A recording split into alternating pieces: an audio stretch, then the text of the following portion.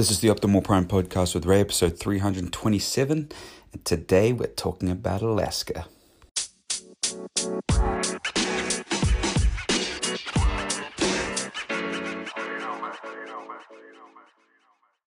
Tomorrow's episode never came. I had absolutely no reception across the whole of Canada, and I'd planned to record Friday's podcast and post it while on the road or at some cool little spot like place where buffalo ran off a cliff.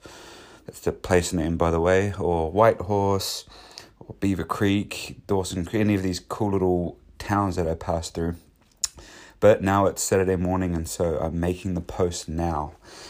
And on Thursday, I talked about using maps, and again, they are so important.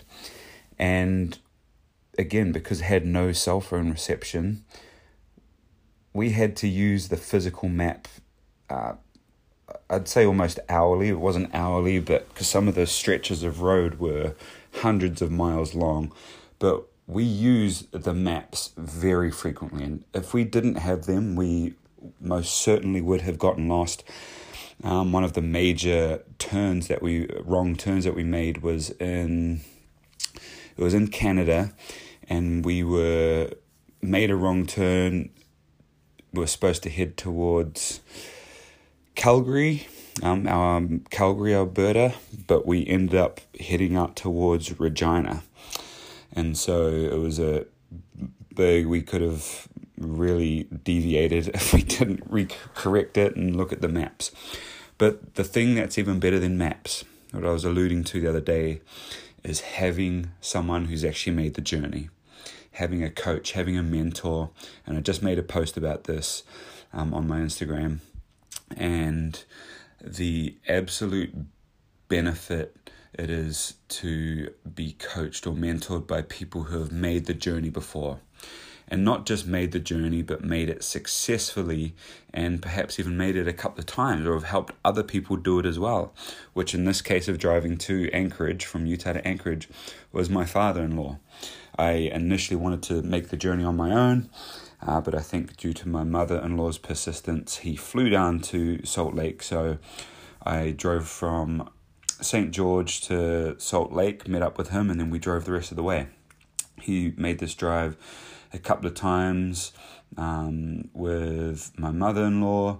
He did it with his father, so with Papa, and he also did it with a friend of his back in college, and so 4 times in total. And having someone who's made that journey, when you're on the road driving for 50 plus hours non-stop, it is absolutely crucial in order to keep progressing and to ensure that things that can't be predicted by a map.